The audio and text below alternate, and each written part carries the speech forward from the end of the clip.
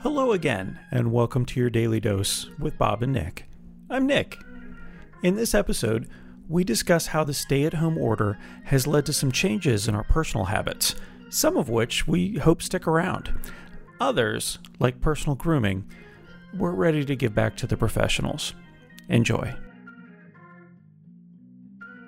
I had to do my hair today. I'm going to admit something right now. I cut my hair. And there's a long history of me learning that I can't cut hair. It started when my daughter Devin, this amazingly beautiful cherub-like child, was in my presence, and all I was going to do was cut her bangs. And so I did. I cut her bangs, but I cut them at like a 45-degree angle. So then I had to cut them to correct them, but darn it, from the opposite direction, it was 45 degrees again. So ultimately I ended up almost chopping all of her bangs off, so she looked like this little samurai baby. It was Oh, nice. And this was just before picture day, so we have well documented with the professional photographer this little samurai baby with a big smile, because she didn't know any better. She does now, but if I were to not have product in my hair right now, I look very much like that samurai baby. And I actually, you might be able to see, but I took a nick out of the side of my scalp here. It goes a little further because I was using electric trimmers, and smart people don't use electric trimmers because you make fast mistakes with those. So yeah, unless you're just shaving it all off. Yeah, you know, I have considered it. I thought, though, if I'm going to do that, I want to make a public spectacle of it, because it's such a radical thing to do, you know. And I'm really afraid of the Neptune-like cranium that I have underneath all this hair. You know, I know it's got mountains and grooves and pockets and stuff. It's not just going to be your pretty head. It's going to be something malformed and potato-like. My hair is, for the first time that I can remember since I was probably about 18 or 19, is just about to start covering my ears, like the top of my ears. Yeah. It's that long. My beard is super long. But I feel like I'm going to wait until it's a little bit hotter, because anytime my hair is this long and I cut it and I lose so much, or I retain so much heat through my head, like, it's cold to me after I cut it. Yeah. Well, guess what? It's your fur. Yeah. It is. Yeah. So I'm really looking forward to a cooler August, because I'll cut my hair for the first time in like 6 months. Oh, yeah. It's going to be a radical thing. Anytime you let it grow for any length of time, I'm always amazed at how different the shape of my head looks. It's like, it seems like, you know, when my hair's getting longer, I'm getting a longer face, and it's more supermodel-like. And then I trim it off and I'm back to pumpkin face. It looks like my neck is blowing bubbles.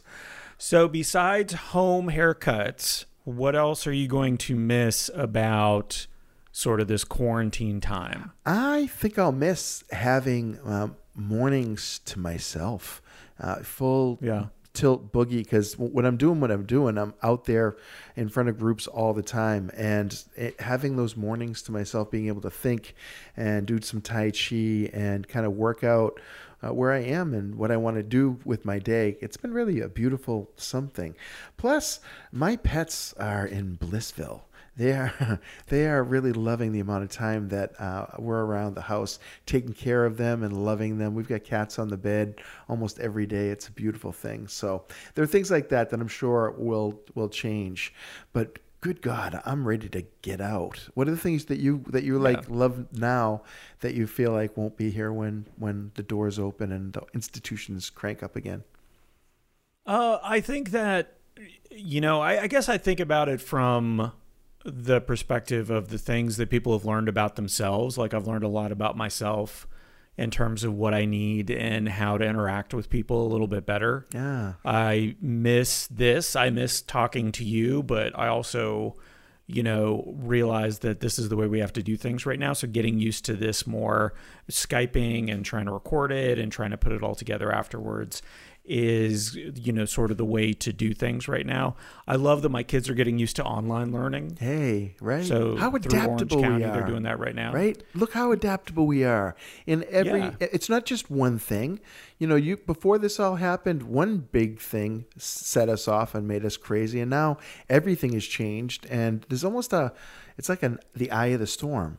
Right? So much has changed that we're actually in a sense of calm because, hey, guess what? When nothing is sure, anything is possible. and soak that up, right? I mean, geez. But I have to tell you, there will be things that I miss from this. There's no question, but definitely looking forward to getting with my peeps again.